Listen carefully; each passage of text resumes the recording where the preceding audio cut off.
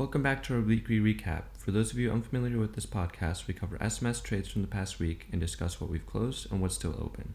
Stocks are highly risky. None of what we say or write should be perceived as advice. It's best to consult with a financial advisor before making any investment decision. For a full copy of our disclaimer, please refer to our website. With that, let's hop right into it. On Monday, we found entry on IMV in the 153 to 158 range with a price target of 175 plus before November 12th and an iron supports at 151 and 148. Shares traded short of our price target in the 160s where we closed our position.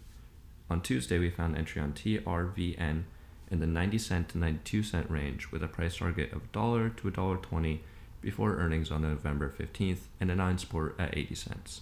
Shares traded slightly below our price target and remain in an active position.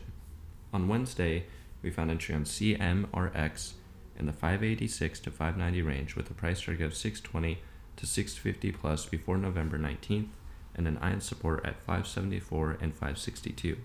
CMRX achieved our price target later in the week, trading in the 620s where we took our profits. On Thursday, we found entry on CTIC in the 256 to 259 range with a price target of 280 to 3 plus before November 20th and an iron supports at 255 and 242. CTIC is up from our entry range and remains in active position. On Friday, we found entry on ONCS in the 163 to 168 range with a price target of 180 plus before December and an iron support at 157 and 148. Shares traded up after we found entry, settling in the mid 170s. This remains an active position for us. That's it for this past week. As always, be sure to tune in next week for updates and explore our podcast and website for everything you need to know in biotech. Good luck this week, and as always, let's get this bread. MS Money Moves and its affiliates are not registered financial advisors. Our content should serve as educational material to help you conduct due diligence and research.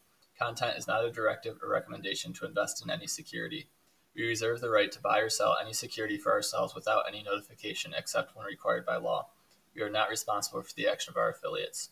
Investment theses may change due to the variable nature of the securities market.